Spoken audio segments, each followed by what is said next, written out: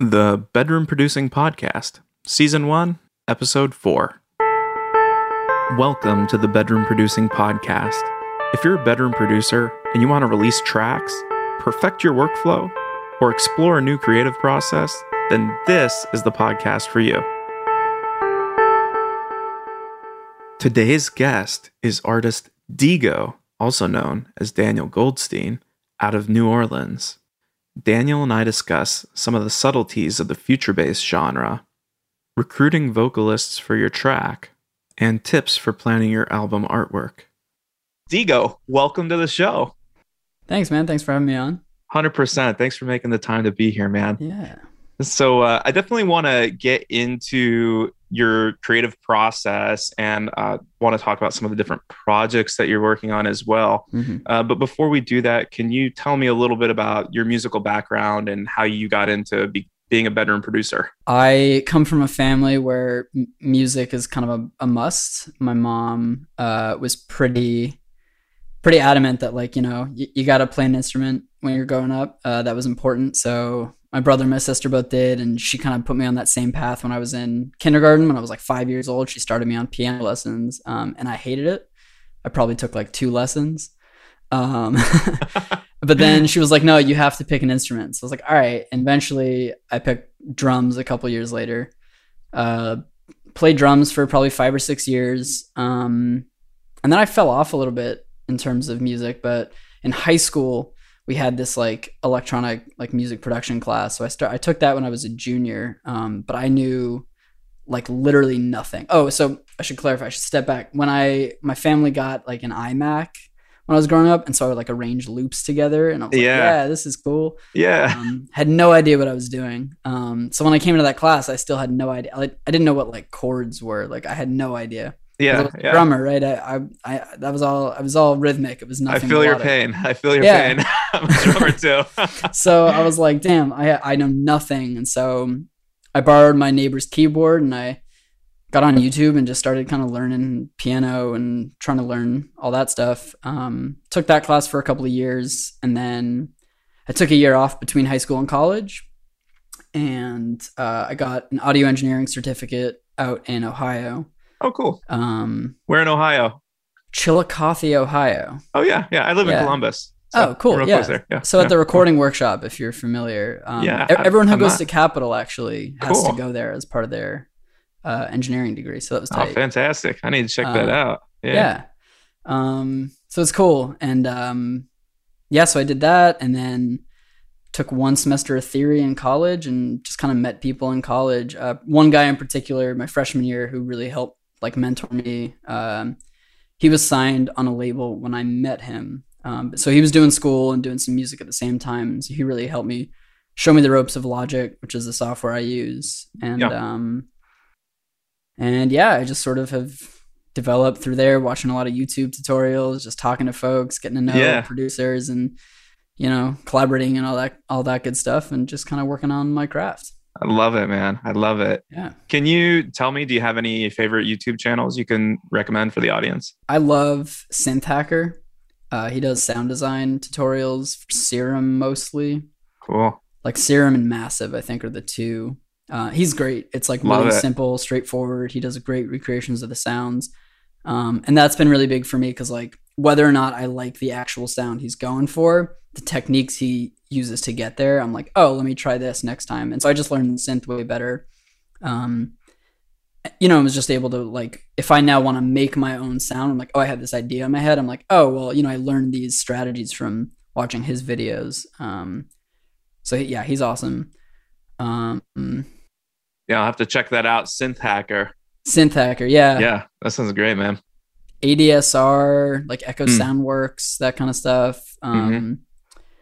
There's one that's like Logic, like why Logic Pro rules if you're a Logic user, because he really gets into like the details of like what that software can do, because it is so insanely powerful. I don't even know, like I'm probably halfway into the software at this point. I've been using it for 6 years, right? And so I'm like I'm learning new stuff. There's an Instagram.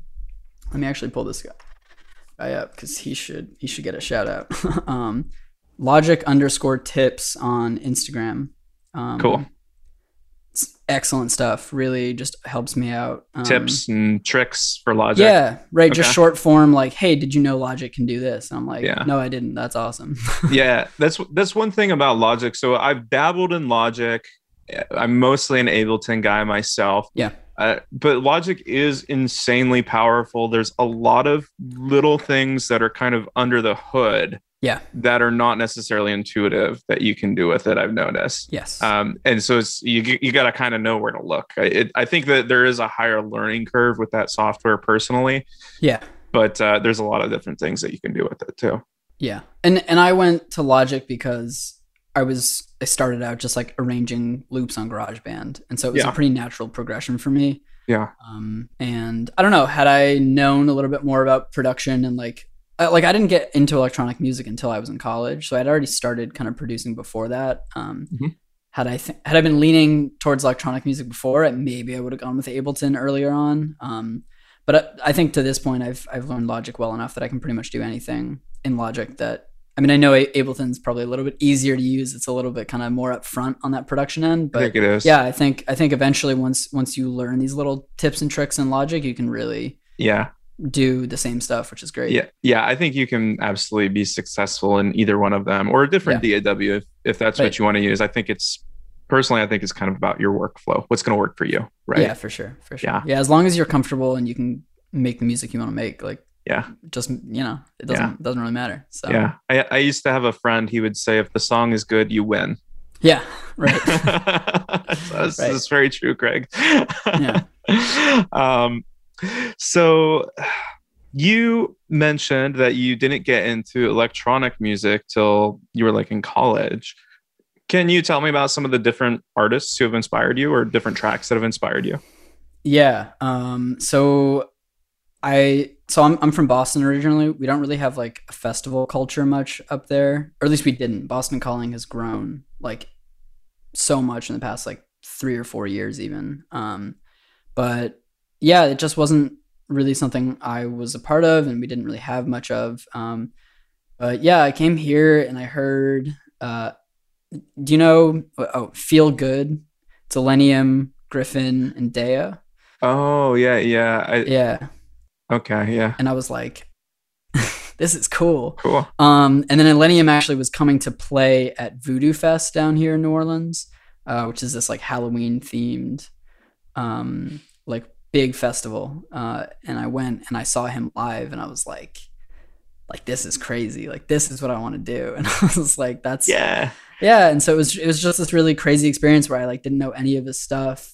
And it was like that and his Say It remix, of the Flume and Tove Lo song. Cool. I don't know. I'll have to check that out. Yeah, that one's a classic. That's such a, I don't know. I can listen to that remix at any point. that was, I think, what really brought him up. But I also got really into San Holo. Oh yeah, yeah.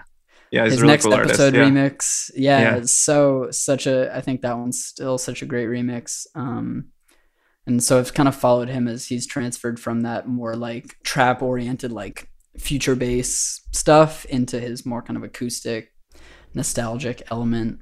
Porter Robinson with Worlds and his most recent release, it's just been on repeat for me. That's awesome. Duskus, who's also on Bitbird, if you're familiar, Tosca Black. Yeah. I'm a big Bitbird fan, which is San Holo's label, but no, that's great, man. You find something that's kind of in the vein that you like, and you might find other artists that are related. You know, an artist I'm a huge fan of is Closey, and then I've kind of found some of the other artists that seem to collab with her and stuff, and found some really interesting work that I like. So you mentioned future bass, and you seem to have a lot of inspiration from sort of the future bass circuit. How would you describe your music? Is that what you would describe it as? Yeah, I mean, I think future bass is probably the most, it's like the closest to it, but also, I mean, like I also wouldn't say that I've like found a consistent sound yet. I mean, which you may have noticed just kind of listening to some of the different songs on there. I think I'm very much still in a point where I'm like, I'll hear a song or two and I'm like, oh, that's so cool. And so I'll try to emulate that with my next track. And so things will come out very differently. So like with Crashing or Surrender, which are two of my more recent songs, it's much more in that sort of like future bass. And then there was most recent one I put out is like instrumental, which is inspired by this like whole other playlist of like different artists that I've been listening to. Yeah.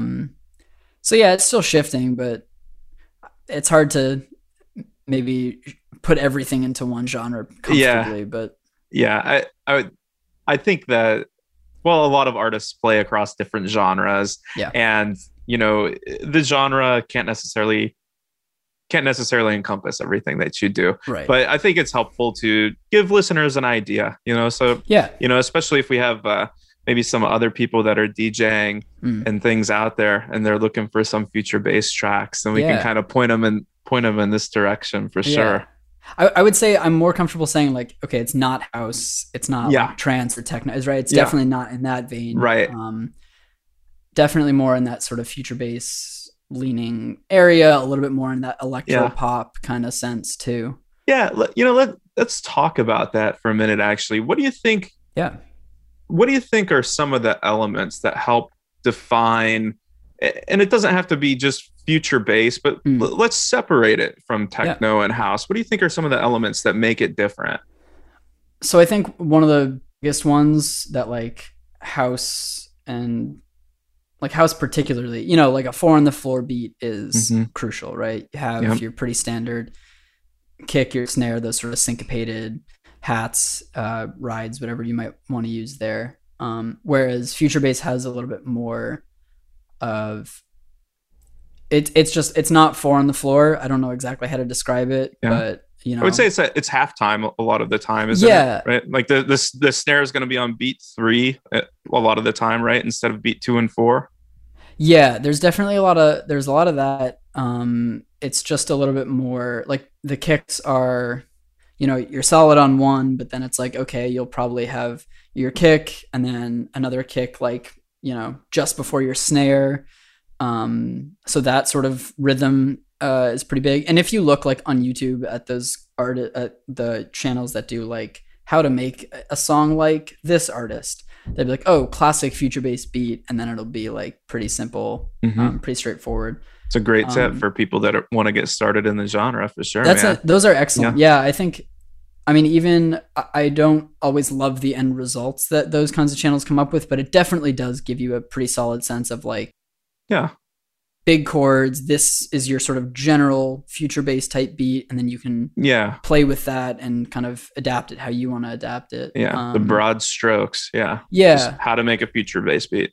Go onto YouTube. It's a great idea. I mean, like heavy sidechain on your chords. I think eighth notes are really, really big, like eighth note, like super saws. Or like if you're going for that kind of bigger sound that's maybe a little bit more towards melodic dubstep, it's like big, just like wall of sound, like chords. It's usually one of those two. So there's I like that. A few different elements. That thought process too. You talk about melodic dubstep, right? And I see that a lot in future bass, and I think future bass is very related to dubstep too, like kind of the pacing of it. But I would say, from what I hear, I kind of think of it as a brighter sound or a bouncier sound a lot of the time. And that sidechain compression is absolutely important, I think, because it does help create the bounce in the track, right? Yeah, it's crucial. I mean, it's crucial, I think, mix wise, because electronic music is so like kick focused. Like you wouldn't mix like a jazz song and an electronic music song the same way, because like, the presence of your kick is like the absolute key to your drop, your chorus, whatever you want to call it. So that sidechain is like stylistic. It's like a mix technique. It's all of that stuff. But that's crucial. Talk to me a little bit about finding the right kick or developing the right kick for your track. That's tough. So I'm on Splice. I think a lot of people who listen probably are familiar with Splice. I've been using it for a number of years now. It's where I get like all of my drum samples, some more like melodic hits and stuff. like impacts, effects, all that good stuff. Love it.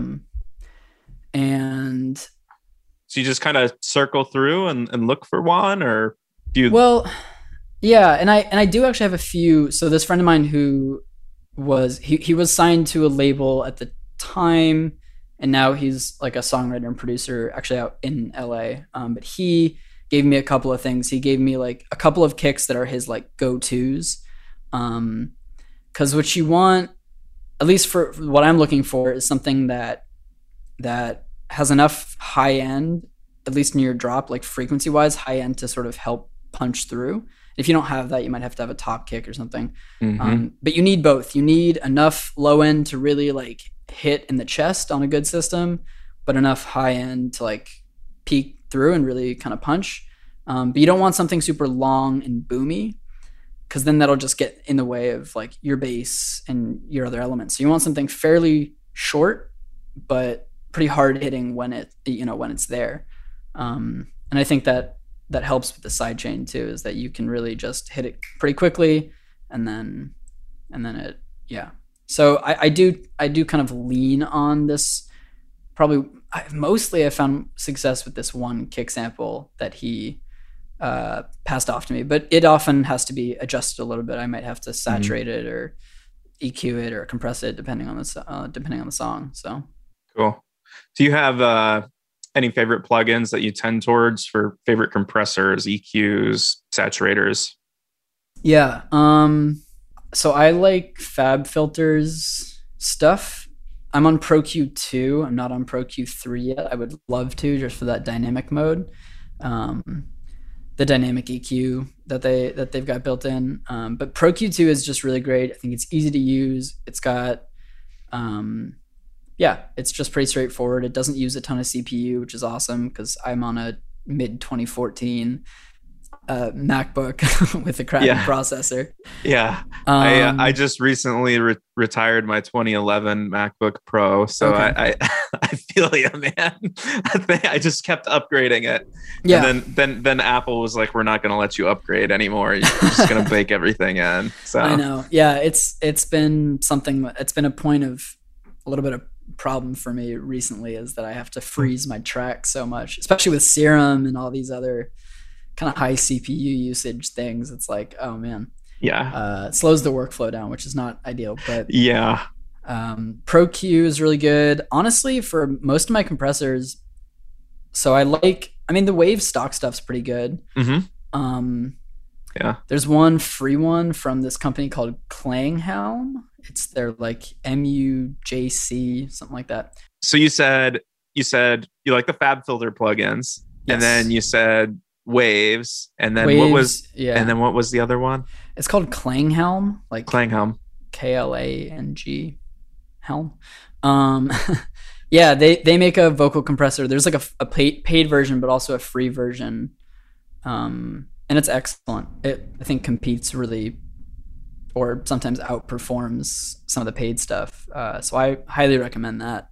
Cool. I gotta check that out. Yeah. Check out Klanghelm. Love it, man. Love it. Super simple, 2 knobs, right? It's like, it's great. Oh yeah. Yeah. I love that. So sometimes it can be fun to experiment like that. So I like both ways. I like having a plugin where I know everything that's going on, so I can really tweak all the different parameters. Yeah. But on the other hand, sometimes it can be interesting to explore with a plugin that only has a couple of knobs. Yeah. And you are forced to listen and just you don't know exactly what it's doing under the hood. Right. Do you like it better or don't you, is the question. Exactly. Yeah. It's got, it's like, you've got your compression amount and makeup, and then there's like fast, slow, and auto. There's a switch for that. And it's like, all right, well, like, just see if it sounds good. And, it's just one of those things where it's like, okay, does this sound better than me tweaking a bunch of things? It's like, well, if it sounds better, I'm just going to go with that. Yeah. Yeah. I'm just going to do it. So, yeah. I think the only thing that I like to really be careful of if I'm looking at something like that is it making it louder? Yeah. Because you always have to be conscious. If something's making it louder, it's going to kind of subconsciously make you think it's better, and it's just louder, right? Right. The importance of gain staging. Yeah, yeah. And I mean, that's where I think you have to really develop your ear with compression. Is like the really important thing is like, okay, are we sort of hitting the same levels of loudness? Mm-hmm. It does it sound better because it's louder, or if once I'm using that makeup knob correctly, are we actually at the same level? And I really like where the compression is. So yeah, 100%. That's a big skill Yeah, to develop. Yeah. Can you talk to me a little bit about your creative process? How do you get started on a track? Yeah.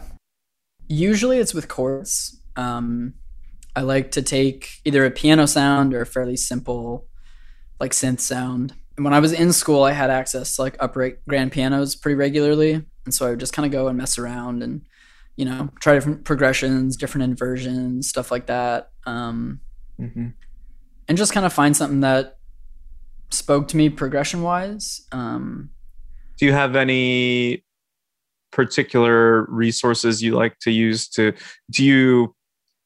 do you stick to what are popular power progressions? Do you use other tracks for inspiration and progressions, or you just kind of have a few chords that you know and you kind of feel it out? Yeah, I mean, I have a general, I think now, by this point, I have kind of a general sense of like,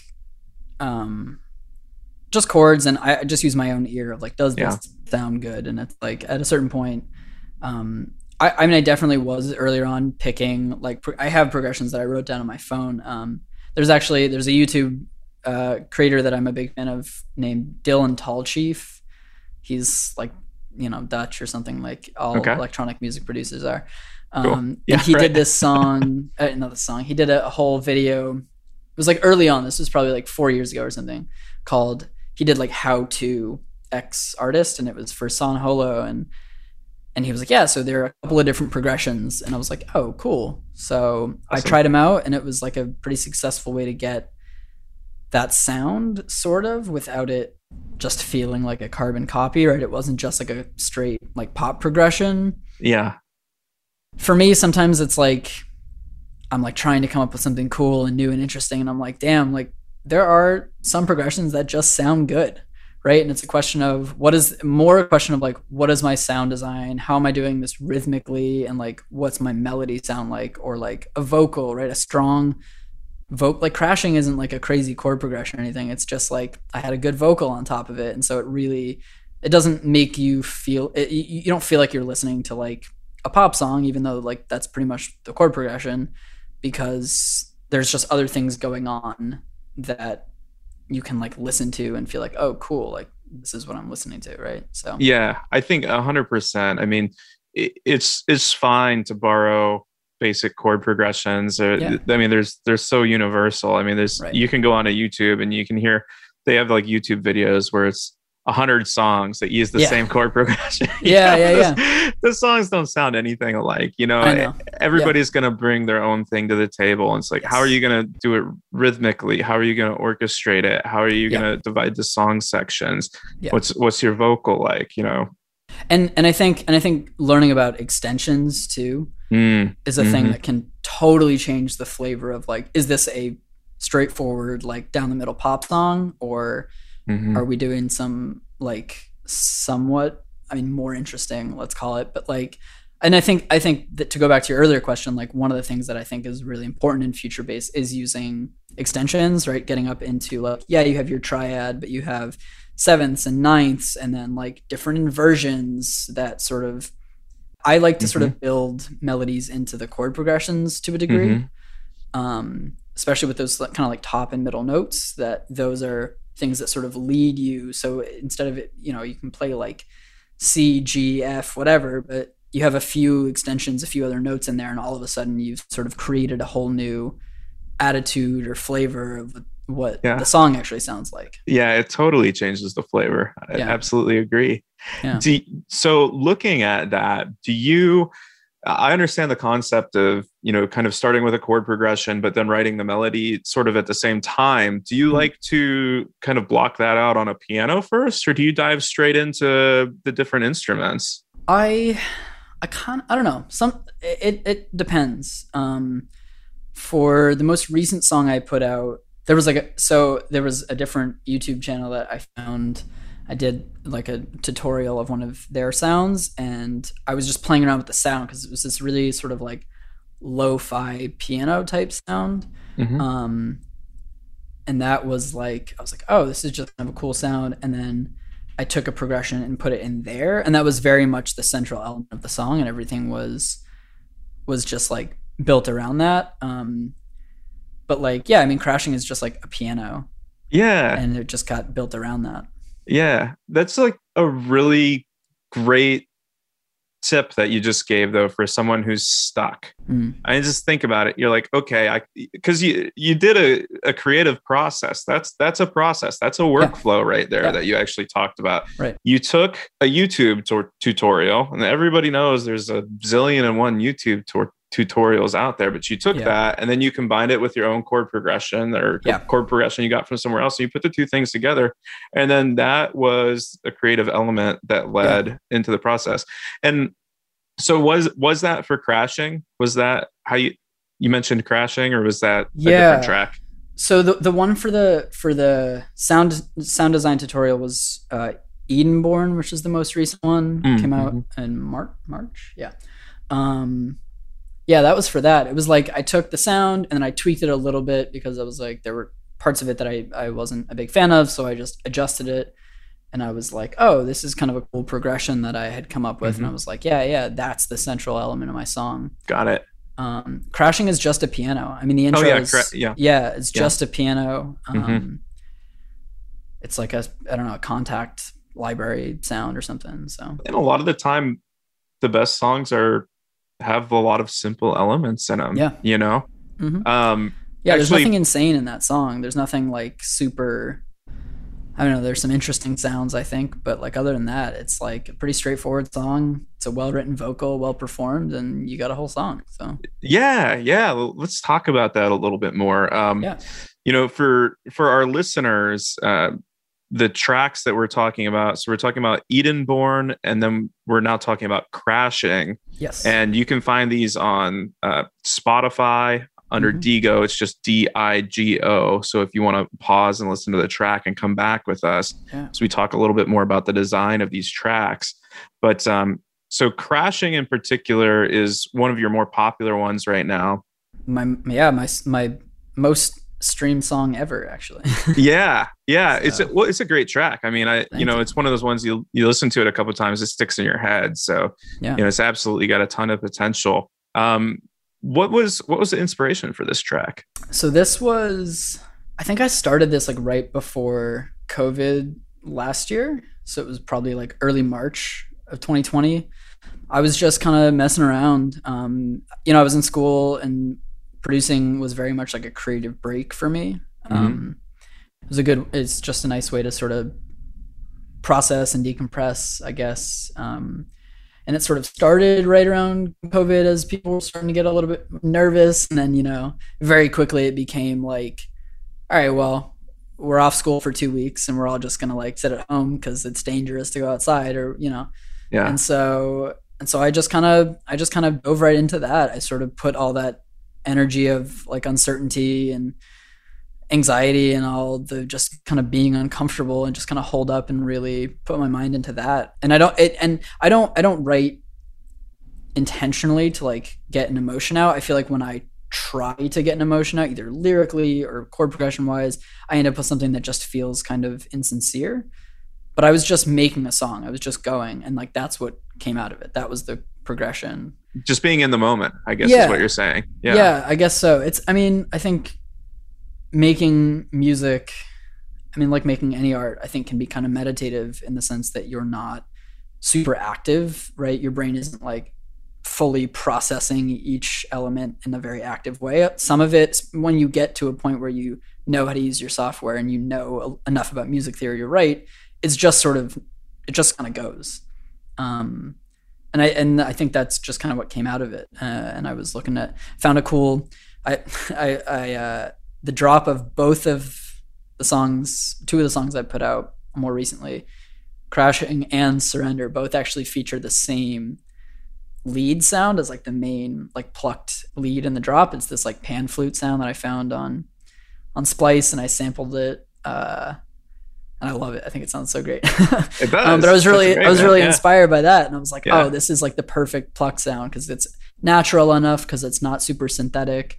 It's not super synthesized, I guess I should say, but I found it was the combination of that and like this new sound. I was like, oh, this is awesome. And so I just kind of, went through and I put that instrumental together fairly quickly.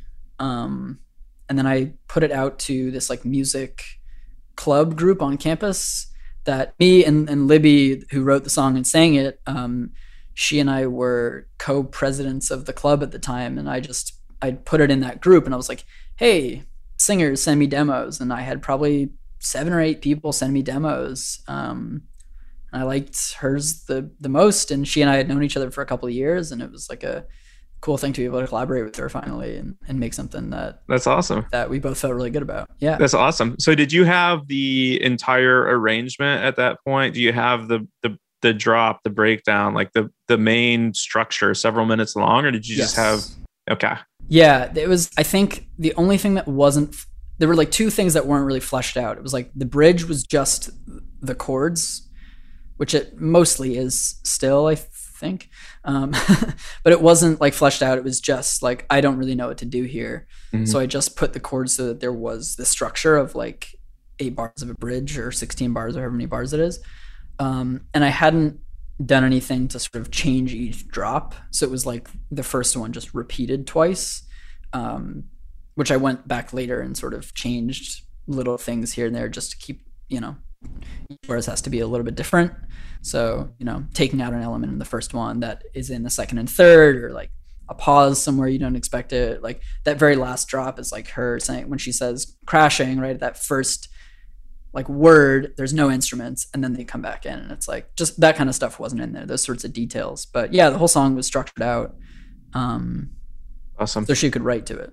Yeah. I mean, one of the nice things is you sent it out, so you got a pool of demos. So you were able to pick the one that you liked the best out of those. Yes. Yeah. Did they do full track demos, or they just kind of submit like a few bars?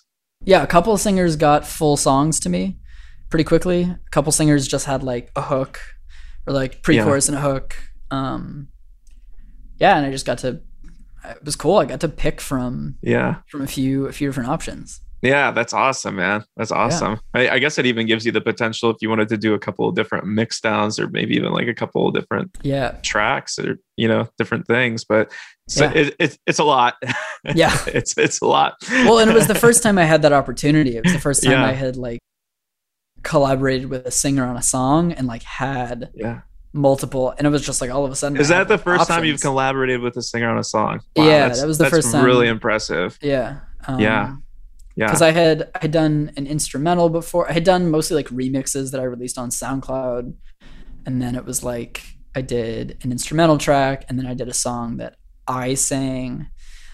And then it was like, I really need to work with like an actual singer and songwriter. And it was, and now I've done it twice, and I'm working on a third one.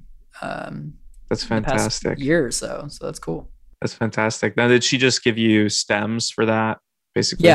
Yeah, so I kind of coached her through. She didn't really know how to record, and we were in different parts of the country. Yeah, so we like, got on Zoom, and I sort of like showed her the ropes a little bit of how to record, and I was like, okay, I want you to just record a few versions of verse 1, and then a few versions of verse 2, whatever. And so she sent me those stems. I comped them together and did the whole thing, and just So, do you know what environment she recorded in? Her basement. That's why I asked. That's incredible. Yeah. So did she do anything in particular to create like a makeshift vocal booth or help control the sound? I don't think so. I think I might have been like, oh, maybe if you can find no, I don't actually think so. Yeah, I think it was just, since it was a basement, I think there was carpet, and so I think it was just a little bit dampened by that, but I sort of had to work with what I had in terms of like the natural reverb of the room. Yeah, that's really cool. Yeah, it worked out really well, I would say. It turned out a lot better than I was expecting it to. I was really quite happy about it for the most part. Yeah, it was good. Yeah, for sure. So, Well, I hope some of the DJs out there that might be listening to the podcast will pick up that track crashing. You know, yeah, by I've all means. I'd heard I'd heard one of my mentors say once that DJs can play tracks, but if you really want to be something special, you need to break tracks. Meaning you need to be the person that gives them something new, gives the Yeah. people something new, and they come to you at the end of the night and they're like, "What's that? What's that track you kept playing?" You know. Yeah. Yeah. To me, crashing could be one of those tracks. So I hope some of the people Oh, out there thank that you. like future bass might check that one out for sure. Yeah, I hope so. That'd be great. So going back to just the creative process, Yeah. what do you think are some of the concepts that make a good hook? It's a great question. So I mean, I think this is like a pretty standard answer. I don't think I'm gonna like tell anyone something totally new here, but like you need to find the balance of like repeatability with just enough variation to keep it interesting. So you want it repetitive enough that it like sticks and that it like sits in people's heads and kind of mulls, but you want it, if it's a small rhythmic variation, like if you have the same hook and it's like the same melody, for example, like 3 times or 4 times through, like maybe the first 2 can be the same, but the third is fairly different. The fourth sort of returns to that first 2, but with a small variation there too. But it's yeah, this isn't like the most concrete answer, but like you do need to find a little bit of a balance between like repeating something that's fairly simple enough that people will remember it, just even if they're like not listening super actively, but different enough that when people are really engaging with it and listening to it, there are enough little changes and differences that they go, oh, cool, like that was interesting, that was new. Right, like a note being just saying higher in the same, otherwise the same melodies is like a big, just even something that small, I think can make a big difference. So Yeah. No, I think that's a great answer, man. I think that's a fantastic answer. Do you have any favorite synthesizers you like to work with? So yeah, my go-to is Serum at the moment. I really like it because I was on Sylenth first. But it just, for me, it wasn't very intuitive to learn. I didn't feel like when I adjusted parameters and knobs that I could really tell what I was doing. And so I didn't learn kind of the repeatability of like, okay, when I do this changes. I know that for next time. I know what it's doing. I know how it's going to sound. Serum's visual element for me is just, it was really a kind of a game changer in terms of, I was like, okay, when I connect this LFO here and I adjust this parameter, it changes that. And I'm like, okay, I can hear that difference and I understand what I'm doing. And so my sound design just like jumped big time because I was actually able to figure out like what I was doing and how to do it consistently. And that was big. Yeah, that's a great point. That synth does have a ton of visual feedback, which can be really helpful when you're doing sound design. Yeah. Totally. Do you work entirely like in the box on your computer, or do you have like hardware or anything that you like to use too? I recently picked up my first hardware synth earlier this year, which is a Casio SK1. Cool. It's a sampling synth from the mid 80s. Yeah, that's old school stuff, right? That's old school. Yeah, the big feature for me is the sampling thing. I mean, I love the flute sound on it. It's a pretty simple like sine wave like flute. And I'm trying to make some songs with that to sort of varying degrees of success. But yeah, it's a really cool synth. I'm mostly in the box, but once I'm a little bit more established in terms of like where I live and with some income, I'd love to get some more hardware going too. Yeah, that's fantastic, man. Yeah, that's cool. That's cool that you're exploring with the actual real world synthesizer too, though. Yeah. Well, let's talk a little bit about, you mentioned trying to find some stability in your life right now. How do you balance, work, life, and being an artist and all of that? Yeah, I mean, I think it kind of comes in cycles, and that's generally how creativity is for me. I'm definitely, I think, more recently on a bit of a downswing. I haven't really gotten into my DAW to be like creative as much recently. Part of that has just been busy. I've been busy with work. Part of it is like, the past probably month or so, I recorded with an artist, and so that's not so as much of a creative process as producing, right? I'm like comping vocals and automating the levels, and then I'm gonna have to go in and do all the processing. I got a mixing client, which mixing is its own kind of creative process in a way, but it's also more like they have something that they want, and I'm just trying to make it happen.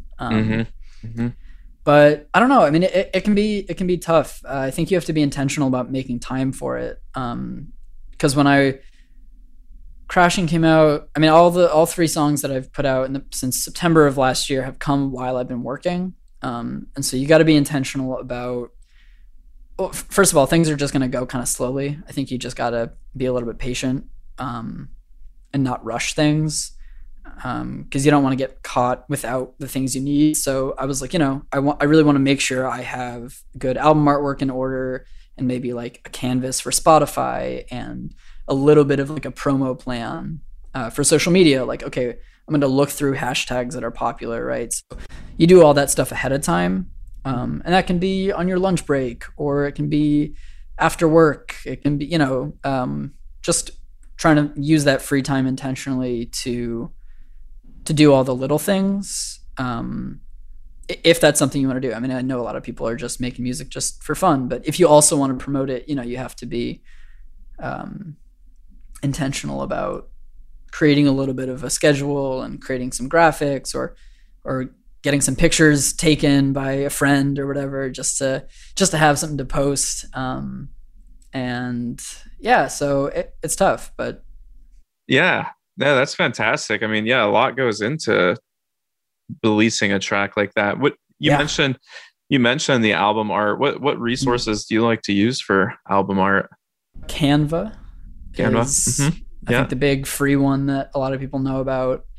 I've tried to use photos either that I've taken or actually, so with Surrender that came out in January, I was really fortunate because the singer I worked with on that is also a graphic designer. Nice. So she did the album art. Yeah, it was really cool.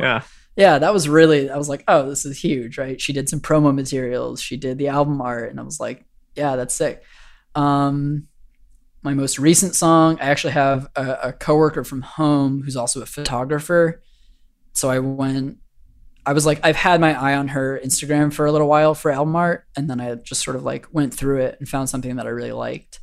That's another thing I would just, as a random tip for anyone out there, like make friends with artists who do other types of art.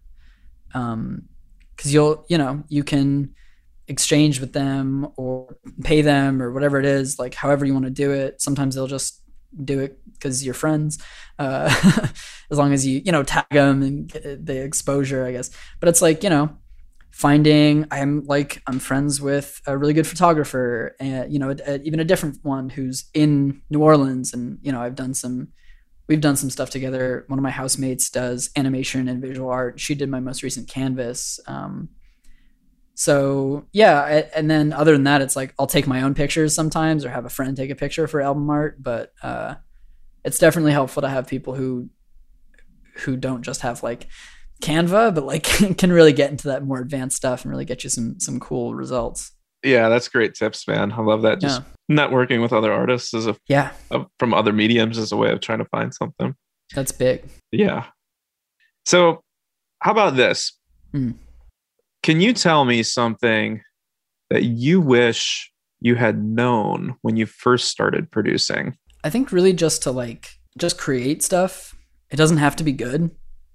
And I think you'll get probably the same answer from any producer you talk to. I was watching an interview with Porter Robinson recently about his newest album, where even he was saying this, like most of the projects you make are probably gonna not be good, and that's fine. Like that's cool, no problem. As long as you're sort of just getting out there and like trying new things and being creative and just like taking risks. Because I think I was worried early on about like, oh, well, if I try this, like it might not sound good. It's like, who cares? It's in your DAW. No one has to hear it. You can make a project. It can suck and you'll learn from that. And that's awesome. And you can move and like, oh, maybe you hated the song, but you liked one sound that you made. So you can save that and use it in a different song. Or you liked the chord progression or a sample that you got. You liked it, but you didn't like how you flipped it this time. That's totally cool.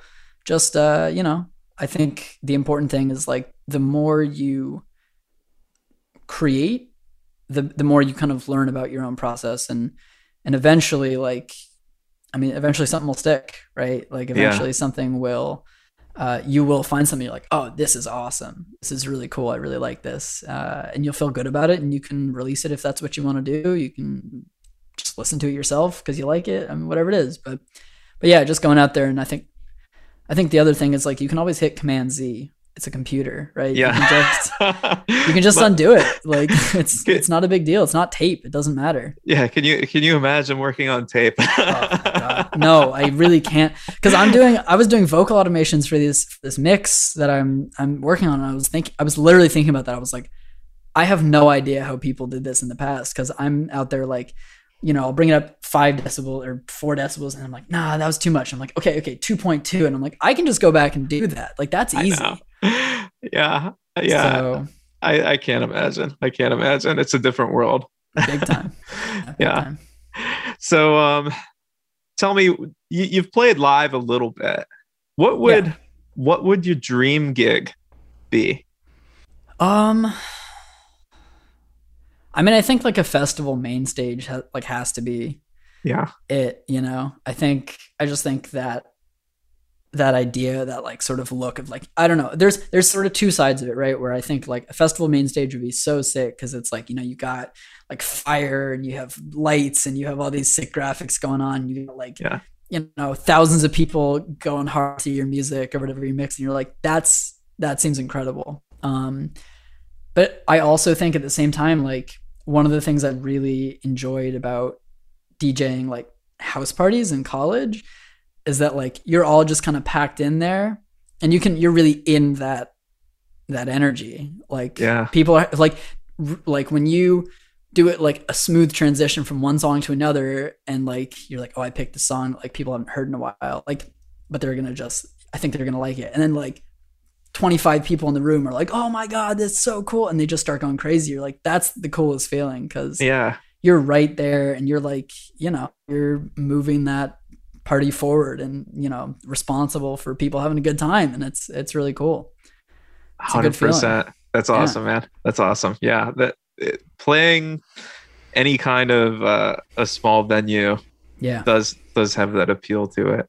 We're just in there in the moment. And people can come up to you and be like, yo, this is so cool. Like, that's a great song. Like, oh, you're doing a good job. And I'm like, cool.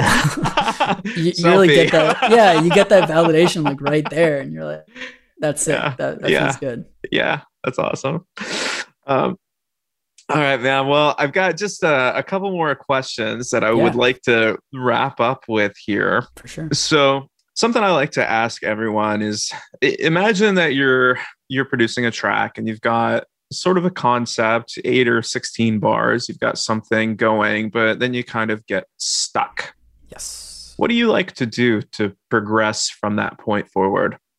2 things. Because first of all, this happens all the time. I mean, I think this is like a very universal experience of like finding an 8 or 16 bar loop that you're like, oh, this sounds so cool. Like, this is awesome. And then you're like, all right, well, what next? Like, where do I go?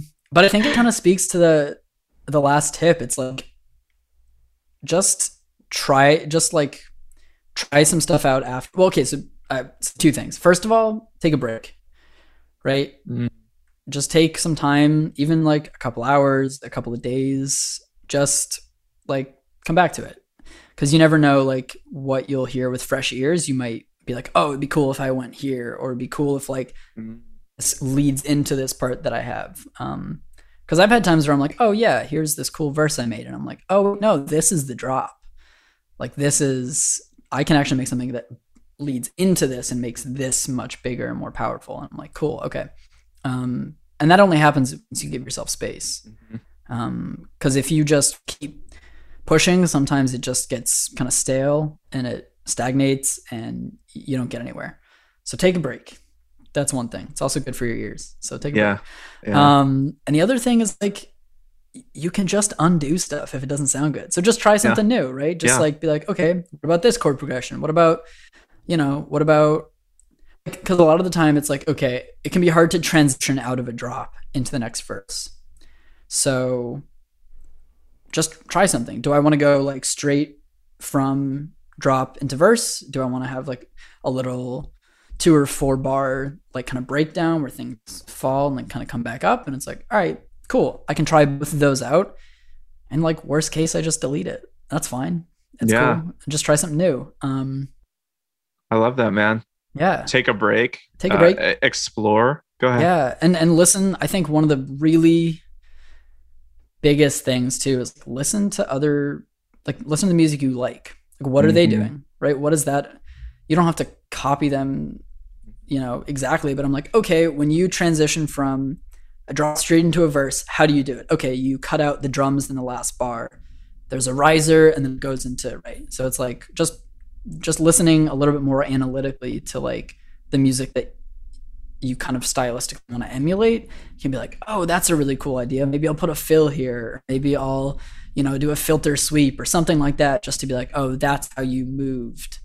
And that's how you got out of that, that loop that you were in, right? Those 16 bars are so cool. Like this is a way that I can transition and just make it move a little bit. Yeah. Solid, man. Those are so good. Such good tips. What advice would you give to someone who's just starting producing electronic music? Listen to a lot of music. Just That's a good idea. Kind of the same thing. You're going to have to build, I think, an analytical ear. Because ultimately, and people don't love hearing this, but you're never going to come up with something totally original, right? Everything you come up with is going to be sort of your version of other things you hear, right? You like bits and pieces of this song and that song, whatever. And through the lens of you and your brain and your experiences, you're going to create something new, but you have to listen to other stuff first to get there. You're not going to pull it out of thin air. So find some artists you like, find some stuff that you sort of want to emulate kind of. And as you do that, you'll kind of build your skills and you'll build just sort of the knowledge of like how these songs work. And then once you get that down, you can kind of play with it and make new stuff. The other thing is just like get on YouTube, like look up tutorials.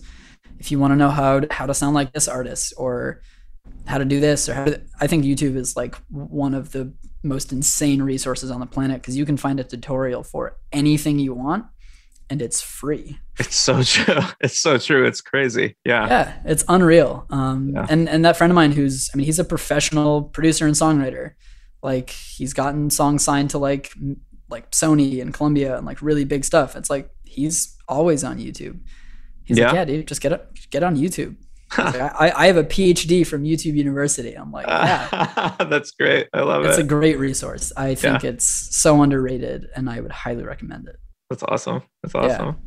Okay, last question. Yes. Do you have a favorite mix or production technique that you could share with the audience? Yeah, sampling into like in Logic it used to be Alchemy, but now they have Quick Sampler. It would be simpler in Ableton. It's basically the same thing at this point. Yeah. Just pulling sounds from like that. Like one of the leads in Crashing is me like just making a noise into my microphone and then I put it into a sampler. That was tight. I will say one of the biggest things if you're gonna work with vocals is it's a sidechain thing, but like sidechain your vocal to the instrumental. Because like it depends on your genre, but for the most part, if you have a vocal in a song, that's the centerpiece of your song.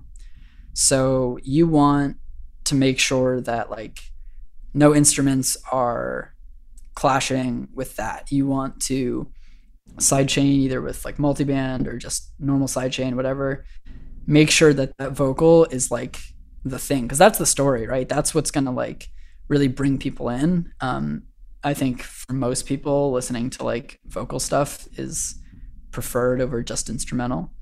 not for all of us, but many of us. Yeah. And so really like, yeah, you can sidechain that. You can EQ things so that like the whole like bus of like instrumentals, that's another thing.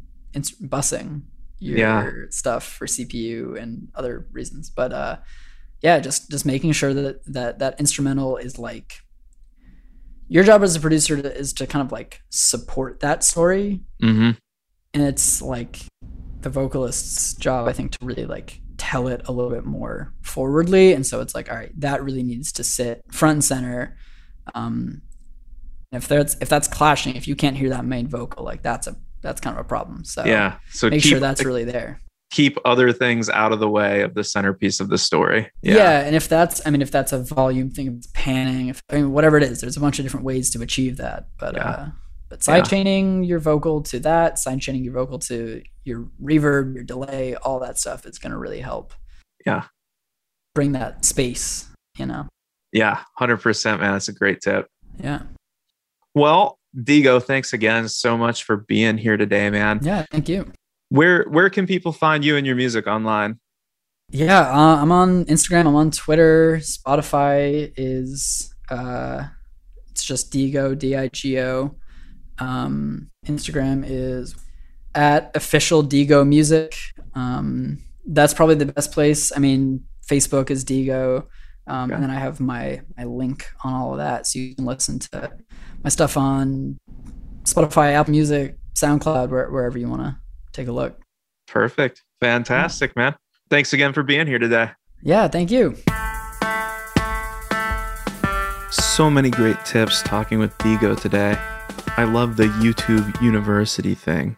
It just inspires me to want to get started, to just begin. And sometimes I think that that's the hard part. Thanks for listening to the show. If you liked it, please subscribe. And remember, as always, on the website, bedroomproducing.com, we will have links to the different things that we discussed with Digo here today. Once again, thank you for listening. Until next time, my name is Chip, and this is the Bedroom Producing Podcast. Thank you for listening to the Bedroom Producing Podcast. For more content like this, visit bedroomproducing.com.